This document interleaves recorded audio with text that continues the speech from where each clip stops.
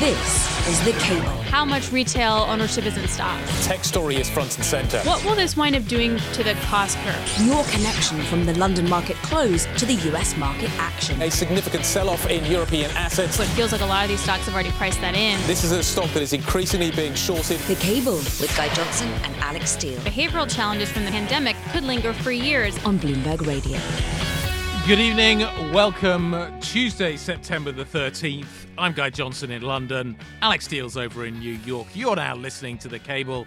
There's a bunch of stories that are important today, but there's one that is moving the markets, Alix, and that is the CPI print we got out of the United States today. The inflation number hotter than anticipated. Out of interest, we get inflation out of the UK tomorrow. It's also expected to be hotter than anticipated, but probably won't have quite the same effect. The core number in particular was where the real damage was done, 0.6 on a month-on-month basis. The estimate was 0.3. The market has not taken it well. Yeah, to say lightly. I should also point out that the positioning going into today was drastically different. We saw $2.6 billion of inflows going into the triple Qs. It's the tech ETF, right? That was yesterday. Then you get this print. You're going to have a washout. You had a lot of call buying going into the S&P. Now, granted, if you had a long exposure call, maybe you're still okay. But there was a lot of positioning into market upside. Yeah. And the question yesterday after the close was, are we in FOMO? Do we have fear of missing out? It radically changed today. Absolutely. So let's just put some numbers on that. The NASDAQ tech-heavy index is down by 4.1% today on reasonable volume. The volume's not great, but it's reasonable. I have to say, though, to Alex's point about positioning, over the last 5 days, it is still up by nearly 2%. So even after a 4% move to the downside, it is nearly up by 2% over the last 5 days. The S&P is down today by 3%.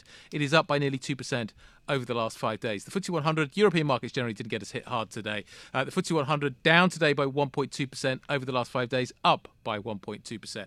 So to your point, this is a radical unwind that we're seeing of that move over the last few days. That call buying story, the FOMO story, I think is absolutely spot on. A lot of people had fear of missing out. They rolled the dice. The dice came up snake eyes. And the question we were asking before was, are we in a totally different trend now? We're past the 50 and 100-day moving average for the S&P. Is this a sustained rally here? Versus now, I think the question is, was that just an oversold bounce and sort of upward rally within still a bear market? Yeah. We're going to kick this around. We're going to try and figure this out throughout the rest of the show. Good chat. Good way to start the show. Let's get some headlines now. Here's Charlie Pellett. Hi, thank you very much, Guy Johnson. Here's what's going on. Two of Britain's largest ports are bracing for overlapping dock worker walkouts in coming weeks, threatening more disruption to the nation's trade flows in a dispute over pay. A previously announced 2-week strike at the Port of Liverpool will start September 20th after engineering and port operatives rejected the latest offer from Peel Ports at a meeting last night. And in a separate ballot, workers at Felixstowe voted against a wage increase to be imposed by the UK arm of CK Hutchinson Holdings, setting the stage for a new round of industrial action at Britain's busiest container port. Meanwhile, BBC is reporting that the Unite Union has called off action planned for September 16th and 20th against Arriva Bus Company.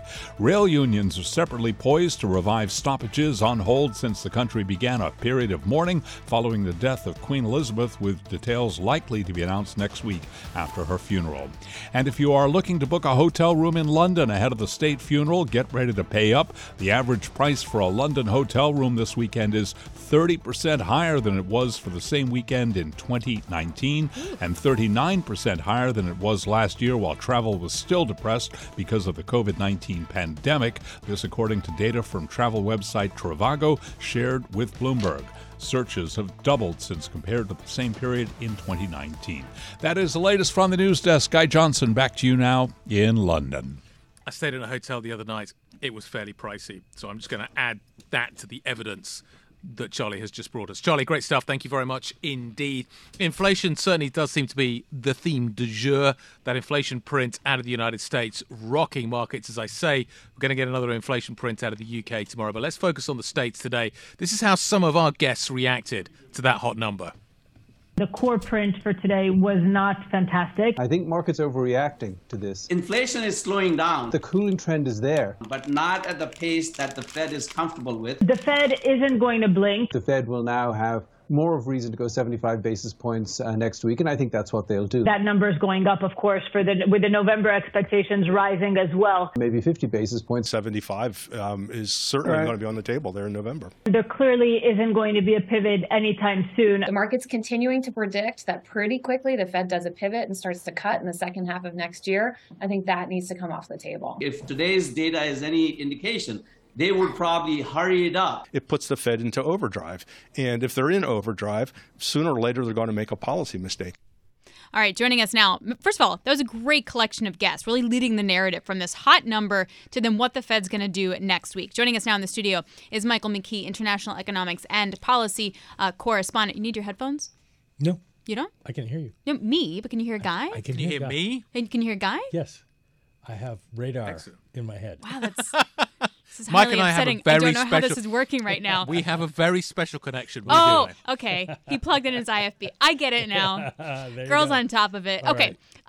So is the narrative, does the Fed go 100 next week? Is the narrative how many more times do they go 75 bips? Or is the narrative how much more do they have to hike in 2023?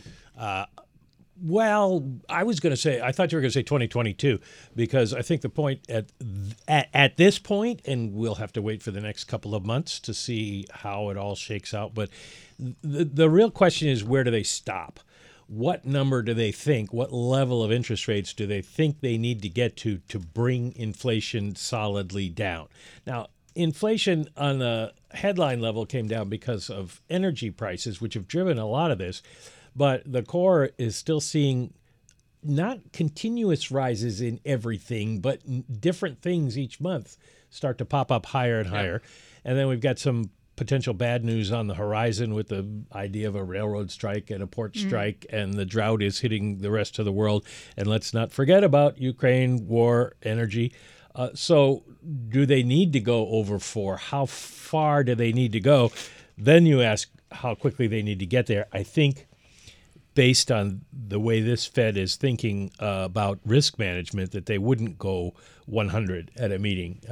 It would seem like they were panicking, that they may have lost control of it. And over a 0.3 worse, I'm not sure that's what they would be thinking going into this meeting.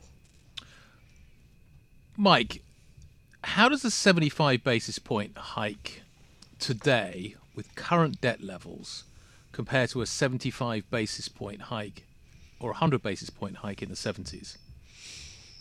Well, we're obviously going to have to pay more in terms of interest, in the sense that we have a bigger national debt.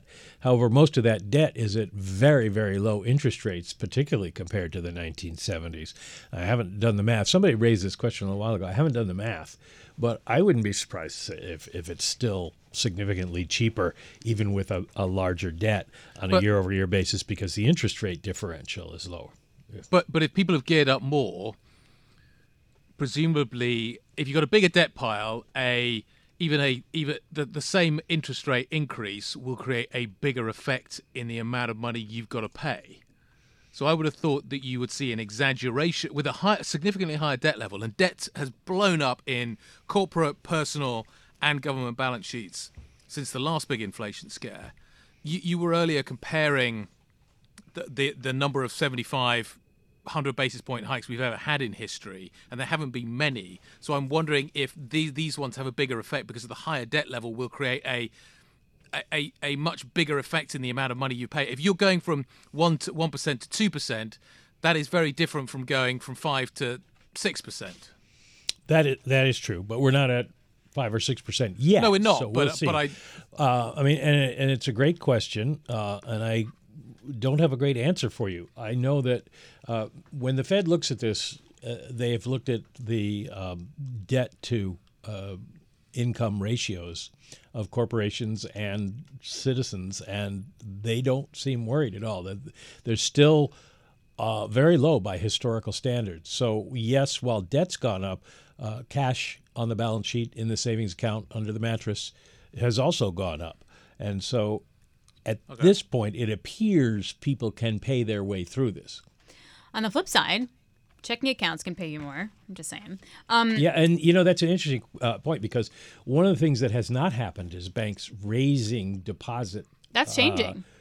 Numbers, interest rates. And we haven't seen a big switch out of money markets yet into banks because the money markets are still trying to outdo the banks, and the banks aren't making it any easier. Can I go nerdy into the inflation? No, it's not that nerdy.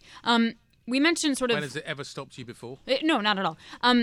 When talking about sort of what kind of hikes will make a difference in the inflation numbers, I'm trying to understand how much the Fed can actually tampen down inflation. And just taking a look at like shelter and medical care.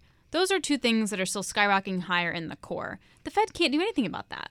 Fed can't do anything about that, but taking those one at a time. Medical should start to come down because of the Medicare legislation and drug pricing legislation that was passed. Mm-hmm. And housing is going to start to come down. We've already seen home prices start to fall. The problem is it takes a very long time for both of those things to be reflected in data like the CPI. There are some housing experts who say you really won't see an impact for 9 months to a year. And so, yes, the Fed can bring down shelter prices because they've sort of killed off the housing market, but it is still going to be reflected in the CPI for a while. Now, they'll know that. They'll have a better idea of what the level of economic activity that contributes to inflation problems is, but it's still going to be a while before that comes off. Mike, I still hear so many people in the market talking about the fact that they still believe that the Fed ultimately, because of the data, will be forced to pivot earlier. How are the Fed members thinking about this? Do they need that kind of belief to disappear before they think that their job is going to be done? Only to the extent that that kind of belief shows up in inflation expectations, which it's not right now. It's not going one way or the other. They're holding fairly steady at a reasonable rate. So the Fed doesn't see a lot of angst getting into the markets at this point.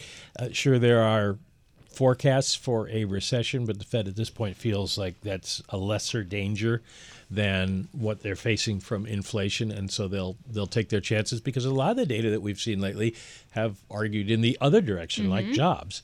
So they're not particularly worried about it. There is this interesting idea that real 10-year rates go to 1%, and that was when the Fed had to backtrack in 2018. But it's not similar today. The Fed isn't concerned about that. The balance sheet is much bigger. We are not at a point where there's a shortage of reserves. And so as long as the markets are functioning, the Fed is fine. Mm-hmm. Here's what I'm wondering. How much of the inflation that we saw today is actually demand-driven? In that retailers, for example, they're able to raise prices. That seems to imply that the supply shock that we had is somewhat resolved and that this is truly a demand story. We have seen measures of the supply chain problems starting to ease significantly. But and let's be clear, I'm talking my own book because I'm waiting for the 80% sales. I'm not getting them. It's getting me quite upset. And, I noticed that today because apparel did not go down. It went up 0.2%. And that's not what people have been expecting because retailer inventories have been very high. And the only thing I can tell you without being a retailer myself is that they are probably keeping their margins up at this point. And so if people are buying, and there's a lot of different tentacles to retail where you take the stuff you can't sell and sell it to TJ Maxx or other discounters. And that may be happening as well. But right now, we're not seeing some of those areas come down that you would think would. So it kind of tells the Fed they will. It's just a question of when. Okay, a couple of questions on gas. Quick fire round. If gas is coming down, are people taking that money and spending, to Alex's point? And the second thing, there's signs that gas is now stabilizing. Gas was a big component today. It came down quite a lot, but it wasn't able to compensate for everything else. Yeah, gas is starting to level off. The decreases that we're seeing are smaller each day, each week. And so, it's still probably going to weigh on CPI for September, but not contribute as much. As far as whether people are spending more, call me Thursday because that's retail sales, and we'll see if we have seen increases that take the place of service stations. You said rapid fire. I was expecting like 20 more questions. That's it? There's 2. That's enough. Okay, Like, fair 1, enough. 2. Well, they were put together. I didn't know if it was multiple ones. All right, Mike, thanks a lot. We really appreciate it. Michael McKee, Bloomberg International Economics and Policy Correspondent. And to your point about gas, I mean, the rise to like 125 for Brent, I feel like would be very difficult to do again in the next 6 months. The issue about discounting has got Alix genuinely scared. Well, it's just frustrating, really. I mean, I'm waiting, and you're getting like, here is 3% off. It's like, guys, this is not how I roll. Anyway, we're going to roll with banks next. This is Bloomberg.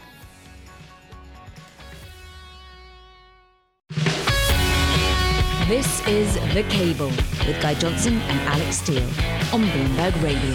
Good evening. Listen to Cable, Bloomberg DAB Digital Radio. I'm Alex Steele here in New York. Guy Johnson over in London. 'Tis the time of year where we get updates on the third quarter revenue for the big banks. The latest is JP Morgan saying that investment banking fees may fall by half in the third quarter because clients are really staying on the sidelines amid all this uncertainty around inflation. They do see trading revenue, though, up by about 5% year on year. So who best to discuss this with? Sonali Basak from Bloomberg. What are some of your takeaways from the preliminary reads right now? So why is it not surprising that investment banking fees are falling? Not only is M&A really stagnant, if you look at from the year-to-date volumes, they're down by more than $1 trillion.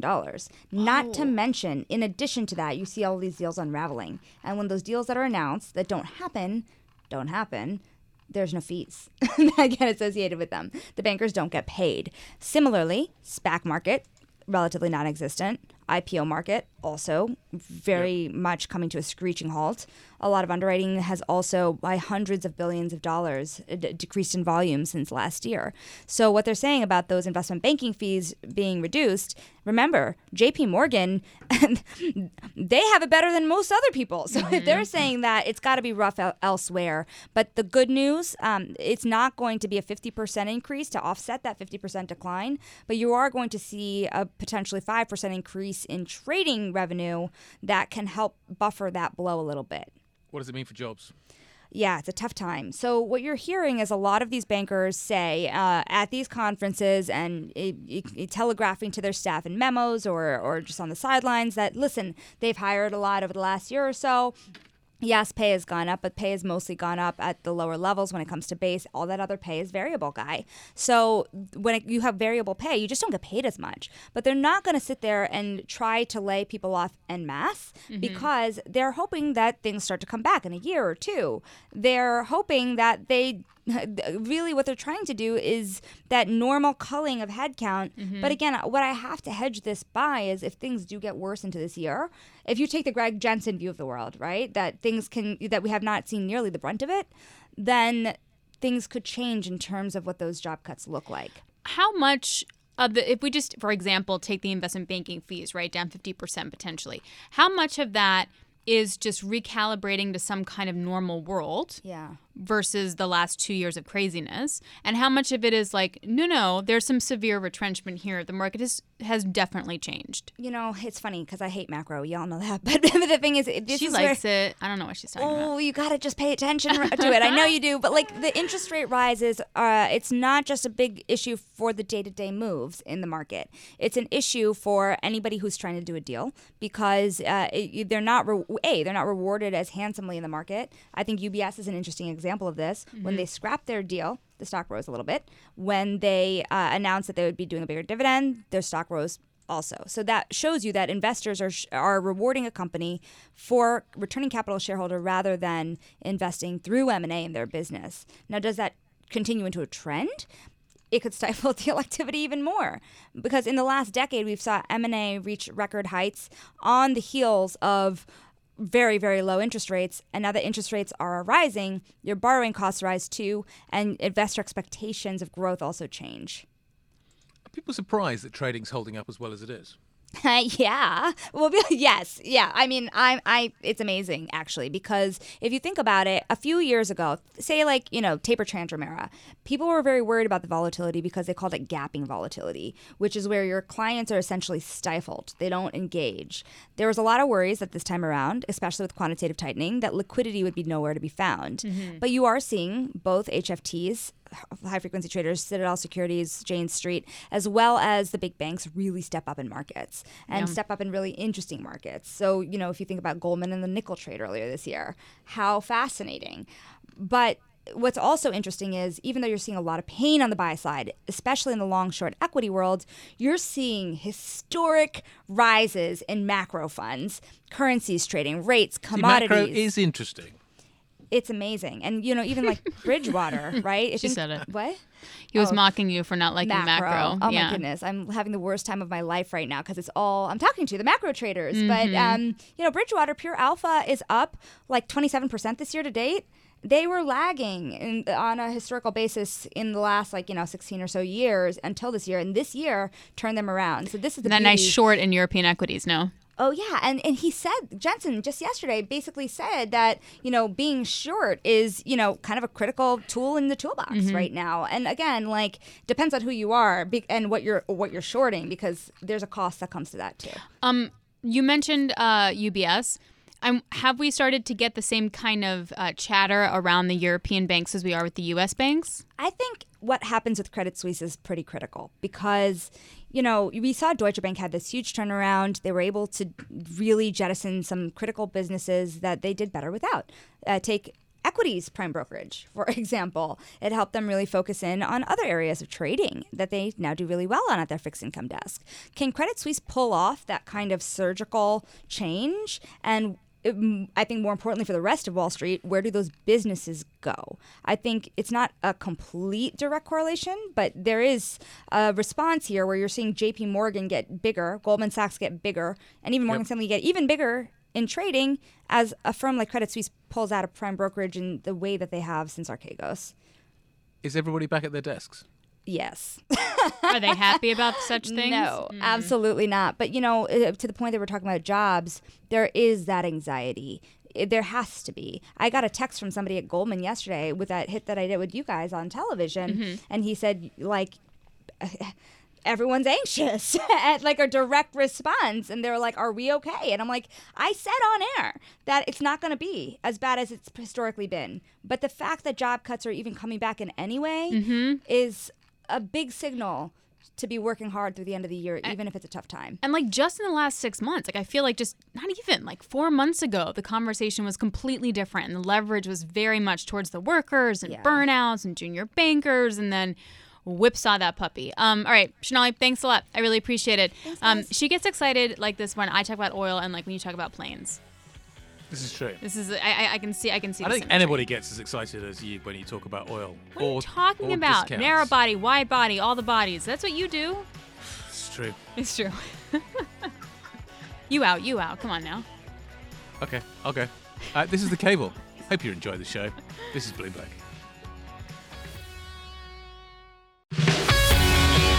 This is The Cable with Guy Johnson and Alix Steele on Bloomberg Radio. Good evening. You're listening to The Cable on Bloomberg DAB Digital Radio. I'm Alix Steele in New York. Guy Johnson is over in London. A truly brutal day unfolding in the equity market here in the U.S. The Nasdaq's off by 4%. The S&P's off by over 3%.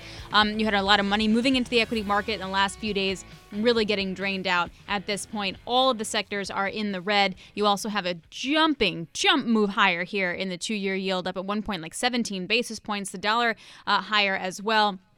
And slowly, I got to say, Guy, there is a call, I think it's Nomura, for 100 bips at the next meeting. So it's not like a crazy conversation starter anymore. We were much disparaged when we asked that we question were laughed. on We were television. laughed on television when we Almost asked this laughed at. question. Yeah. I get the point. It would be a big move. It would be an aggressive move. It would maybe signal that the Fed is a little worried that it's not getting a handle on this. I would have thought the more logical thing to do would be for the Fed to go 75 and then sound uber hawkish at that press conference, which feels like the way to go. But the Fed will take the opportunity. The Fed has now locked in 75 with the market right behind it. The market's got there first. The Fed can now do what it wants on the 75 front.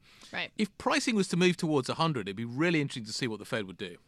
And also, if 75 is baked in and they need to also sound hawkish, they're going to have to do it in the presser if it's not going to go to 100 bips. So just how much more hawkish they have to sound with that.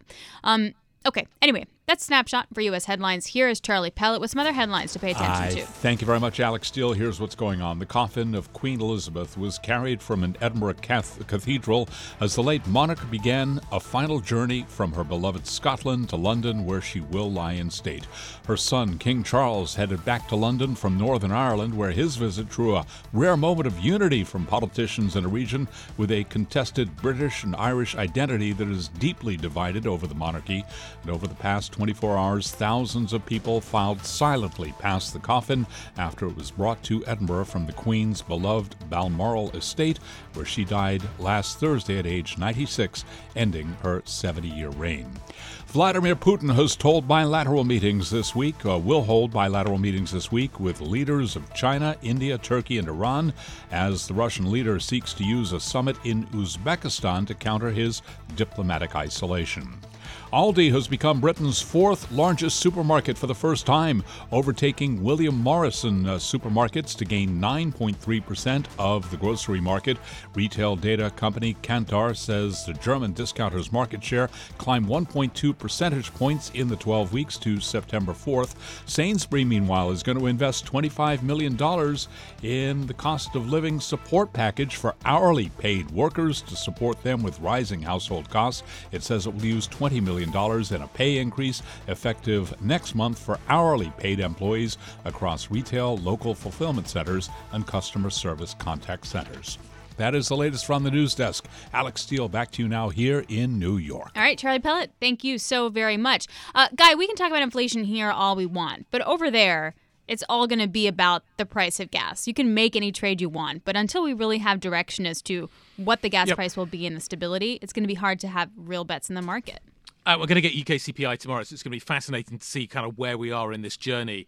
We're also tomorrow going to get a big speech from Ursula von der Leyen, the President of the European Commission. Part and parcel of this narrative will be the state of the European Union, and it's fairly perilous at the moment. We find ourselves with an energy crisis, as you allude to. We are going to see likely a plan being unveiled, which will likely try and cap the energy costs that Europe and its consumers are going to face, potentially its businesses as well, and try and get some demand destruction, let's call it that, a reduction in the amount of energy that we are going to be, or Europe is going to be using within the EU. Todd Gillespie joins us now for an update from our energy team. Todd, we pretty much know everything. What do we know? What are we still waiting for in terms of what the Europeans are going to do? How are they going to respond?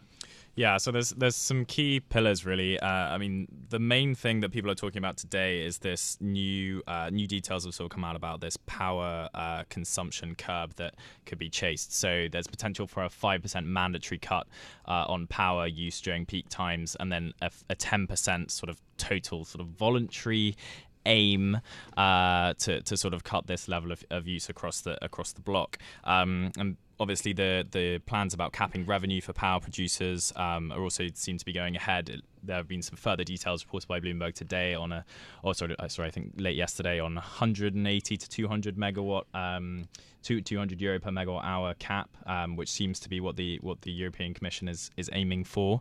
But really, I mean, the demand destruction element here seems to be, making some ways through markets. You've got prices that are staying fairly compressed this week relative to where they have been, and people are looking more and more optimistic. JP Morgan with a quite an optimistic note out this morning about gas storage levels at the end of winter, saying they could be 34% full by the end of March, which is like a key, which is loads, right, relative to where people thought we would be a few months ago. Hey, Todd, how do you enforce cuts, like demand cuts, on a business level and a consumer level? Do we know how they do that? Yeah, I mean, it really will depend. So a lot of the freedom, I think, might be left up to national governments to do this. So a lot of this is going to be a piecemeal that feels approach. totally easy. Yeah, exactly. And I think, I've spoken to some analysts who say you're going to have some countries who are going to go even further than they need to, who should be paid for that, while some countries are going to be lazier. So you could even have this situation where, either increase production of gas, or for instance, in a similar case, or you could have, people in Norway being more dutiful, people in certain countries across Europe being more dutiful about switching off their power demand, actually helping ease blackouts and easing demand and easing gas for the rest of Europe. You would have thought Norway, quite chilly. They would want to maybe keep things going. The UK, let's talk a bit about where we are with that. We're still waiting for the details of the costings around the energy plan that's been announced by the Truss government. We also don't know a lot about the business package. Yeah, I mean, we've been, obviously Truss has already announced this.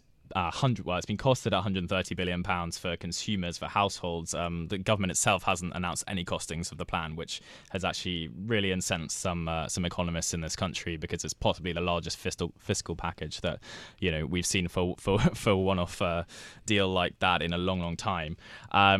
But yeah, for businesses who are really struggling to get through the winter, I mean, everyone's very worried about inflation. Everyone's very worried about unemployment if some of these businesses go under because of their high energy costs. But we've actually had very little clarity on what the government could do to step in. The government has said there's going to be 6 months of support for all businesses of some kind. Bloomberg's reported that the government has considered discounting existing tariffs and also freezing prices, having a fixed price. But you run into a lot of complications when you do this on a business level, because you have huge industrial and commercial customers who have very complex contracts. A lot of, with a potentially for a lot of loopholes, potential for some abuse, potential for people falling through the cracks. And what happens after the 6 months? The hedge prices that a lot of these suppliers are able to lock in are still far elevated to what a lot of these companies can afford. So your pubs, your high street chains, especially in hospitality where margins are very thin anyway, you're going to see a lot of economic impact last beyond those 6 months too. I figure the more people you put into a pub, the warmer it's going to be. Yeah. So maybe that's let's be convivial. How many Brits can you fit into a pub? Well, I think it's the way to rescue the pub industry. I was trying to talk to my friends about this the other day. I think basically we all need to spend more time in the pub so that the pubs are warmer. We are all going to keep it warm if we put lots of us in there. We'll save on our home heating bills as well. Precisely. Guy, this means that you'll be really close to people. Like they'll touch you and. Okay, we've got to move beyond. In this scenario, we have to move hugging. beyond the COVID thing. That it's going to be a trade-off. It's going to be a difficult trade-off, but at least my way involves beer. So I'm just flagging it as an option. It's fair. Save the pubs by going to the pubs. Todd, thank you very much indeed. Todd Gillespie on the Energy Story. This is Bloomberg. This is The Cable with Guy Johnson and Alix Steele on Bloomberg Radio. Good evening. Listen to The Cable, Bloomberg DAB Digital Radio. I'm Alix Steele in New York. Guy Johnson is over in London. Let's get down to these markets here. Just to focus on the U.S., because that's where the selling is most extreme. The Nasdaq off by 3.8%. Let's get some more insight here with Jess Menton. She joins us, Bloomberg's equities reporter. Jess, how much of this is a true reaction to the data? How much of this is like, oh my God, 12 hours ago, positioning was so different? It has to do a lot, like you're saying, when it comes to positioning, and especially what we're seeing with what's happening with bond yields, because when you see such a quick and sharp move like this, similar to what we saw in the middle of August, and especially once Chairman Jerome Powell from the Fed was speaking over at Jackson Hole towards late August, when we see those big moves in there, that's obviously going to affect, especially when you're looking at growth and technology stocks. If you're just looking at a breakdown of the S&P 500 today, not surprisingly, it's consumer discretionary, it's technology, communication services that are leading those declines. And then more of those defensive sectors, they're obviously down as well if you're looking at obviously staples, healthcare, utilities, but it's just not quite as down as much. Those sectors down about 1% when you're looking at more of those growth-oriented sectors in the S&P 500 down around 4% each. So it's a big difference there when you're looking at that kind of pain trade. We need to put this in context. We are still up over 5 days on the S&P. We are basically at the same level we were 3 days ago. So coming into Friday morning, compared to where we were on Friday morning, we are down by 0.5%. This has been a big move into this number. It has, and the S&P, like you were just mentioning, it just came off of its best 4-day rally since early July. And then looking at today's movements, the S&P 500 unfortunately broke below its 50-day moving average and 100-day moving average, but it's still trading above 3,900, which tends to be this sort of line in the sand right now as far as when I'm talking to analysts and strategists as far as what this could mean for a potential bear market rally, or if the rally we saw over the summer could still have legs. So even though, like you're talking about, Guy, that we've seen these declines today, we're still still not below that threshold just yet, and obviously still up from those June lows of 36.66 was the closing low on June 16th. So still quite a bit above that, but again, kind of reinvigorating those expectations of what exactly is this going to mean. Clearly, 75 basis points is baked in to at least that for that Fed meeting next week, but especially it's not even just the Fed that has a decision next week. We also have the Bank of England, you have the Bank of Japan, and a number of other smaller central banks more globally, which clearly they're dealing with inflation issues as well. Okay, so why is the VIX at 25? And that is one of the things that has remained to be a head scratcher for a lot of Are we just traders hedging this differently? year. Is there just different kinds of dealing with this? Because when you're looking at equity put call ratios or if you're looking at the VIX, typically when you look at whenever there have been prior periods of market bottoms, historically, you would see the VIX at least above 40. And that has continued to be an issue. So even though it's slightly more elevated than it has been at earlier points in this year, I mean, in March, the highest it got was about 36. So still even below that level then. So a lot of when I'm talking to volatility traders, they still are basically not convinced that we've actually seen the low because they think we still need to see that VIX there. So even though it's more elevated than it has been in prior times this summer, it's still pretty low right now. And so that's continued to be a head scratcher for a lot of traders because they think it needs to be actually a lot higher than 25. What impact is we're back to the race, off to the races again with the dollar. How is that factoring in? That's been a big issue for the broader equity markets this year, and especially just the tear that the dollar has been on, trading around these records, and especially when it comes to these more large-cap multinational companies that obviously have more exposure and derive their revenues, a big part of that overseas, especially when it comes to these technology companies. But when you're looking more at domestically focused small-cap stocks, they obviously are more impacted when it comes to higher rates because they typically carry on more debt than their larger counterparts, but we have seen some glimmers of hope when it comes to the small cap indexes. Like today, the Russell 2000 is down about 3%, which kind of matches around where the S&P 500 is trading, but still not quite as down when you're looking at the NASDAQ 100 or some of these growth stocks. And so a lot of traders look to small caps to see, are we seeing any sort of signs of bottoming? Because even though the Russell 2000 had peaked back in November of last year, a lot of those stocks had already been selling off in the beginning of 2021. So it's been well over a year and a half that they've been on this steady decline. So that's actually a key focus that I think investors should keep their eyes on. Jess, thanks a lot. We really appreciate it. Jess Menton joining us, Bloomberg's equity reporter. Really good stuff as always. Thank you so much. All right, coming up, we're going to go to Ed Ludlow. He's outside a courthouse, the co-founder of Nikola, facing steep accusations about basically fraud. We're going to get an update there from him. This is Bloomberg. This is The Cable with Guy Johnson and Alix Steele on Bloomberg Radio. Good evening, welcome. You're listening to The Cable. We are live on DAB Digital Radio. There's a bunch of things happening in the tech world today that we're going to talk to Ed Ludlow about now. He is outside a New York court. We've got the Nikola trial. Nikola was this truck company that was going to be the new Tesla, but it all kind of went pear-shaped. It was one of the first SPACs. Its boss is now front and center in terms of a fraud trial, basically, in New York. We've also got this ongoing story around Twitter as well, and what is happening there. We've got testimony being given by the former chief security officer of Twitter that Elon Musk is going to be paying attention to. There's other things happening as well. We've got a Peloton story developing. The founders are out there. So there's a lot of things happening, and Ed Ludlow is the guy to talk to about all of it. He's outside the court today, so we should start with the Nikola story and what is happening there. Ed, explain this case and why it's so important.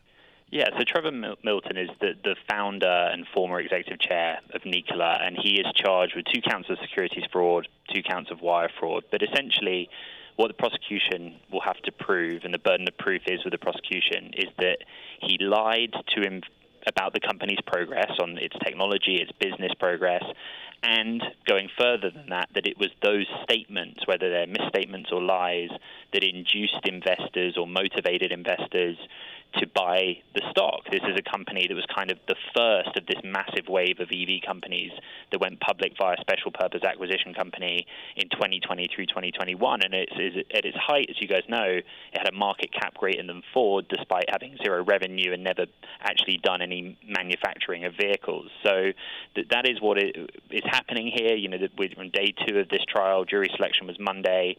Both sides have given opening arguments, and now we're starting to hear from our first witness. What's going to be the fallout for this? Have we already seen the fallout?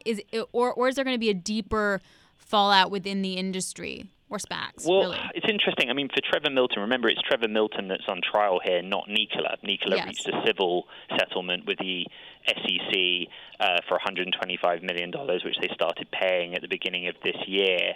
For Milton, the most serious of those charges put to him faces 25 years of prison time. It's a criminal case.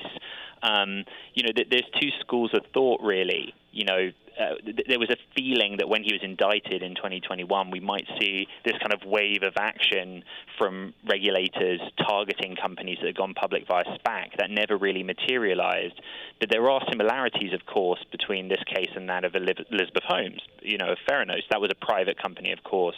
In this case, what's at issue is whether, investors took the decision to buy the stock based on things that Milton said and whether those things were lies, they were misrepresentations.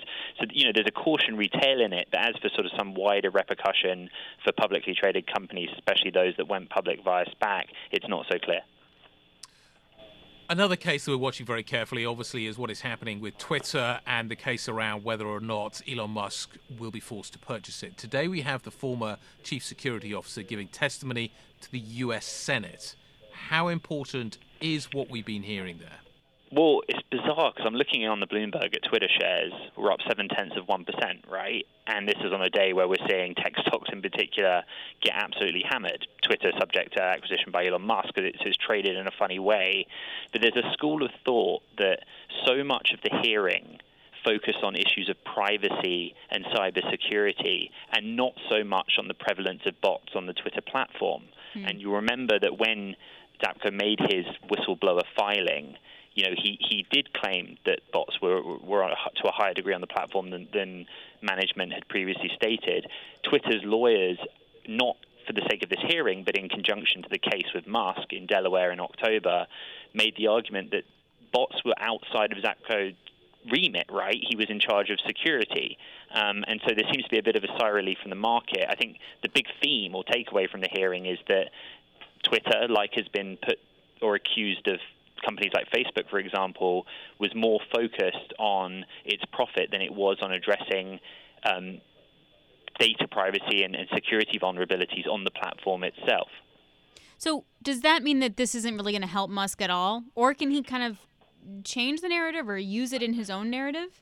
It's interesting because we already know that Musk can use partially some of what was included in the whistleblower filing as evidence. Judge St. Jude McCormick of Chancery overseeing the case in Delaware on October 17th already gave that permission to Musk's team.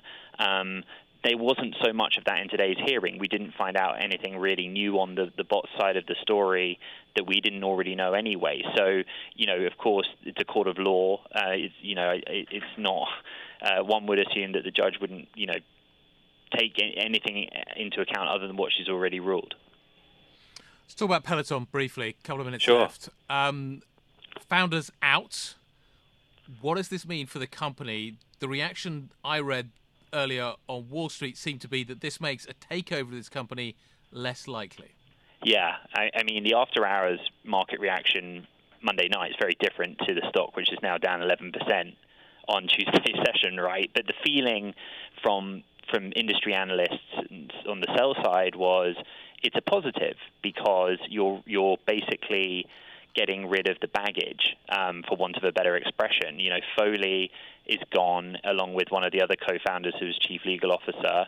And with that, it gives Barry McCarthy, who's the current CEO, former Spotify executive, the opportunity to fully exact his plan, which is to reduce costs dramatically, shift from hardware to software, and really improve free cash flow. And analysts went straight to that free cash flow issue. And as you and I talk about often, Guy, when's somebody going to buy this company? Mm-hmm. I have to wonder, too, can they make these changes fast enough?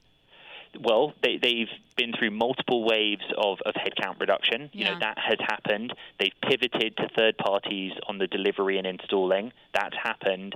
It's the same question I have. It's hard to understand how the departure of a founder can materialize in a way that further reduces spend. But that is at least what the street's pointing to. Ed, great stuff. Thank you very much indeed. We'll look forward to the ongoing coverage of all of this. The Nikola trial, certainly fascinating in the way that it's going to develop. Quick update on the markets. Nasdaq down by 3.83%. The S&P down by, let's call it 3% right now. A tough reaction to a very hot inflation print out of the States. CPI out of the UK tomorrow. We'll have some great coverage of that tomorrow. This was The Cable. This is Bloomberg.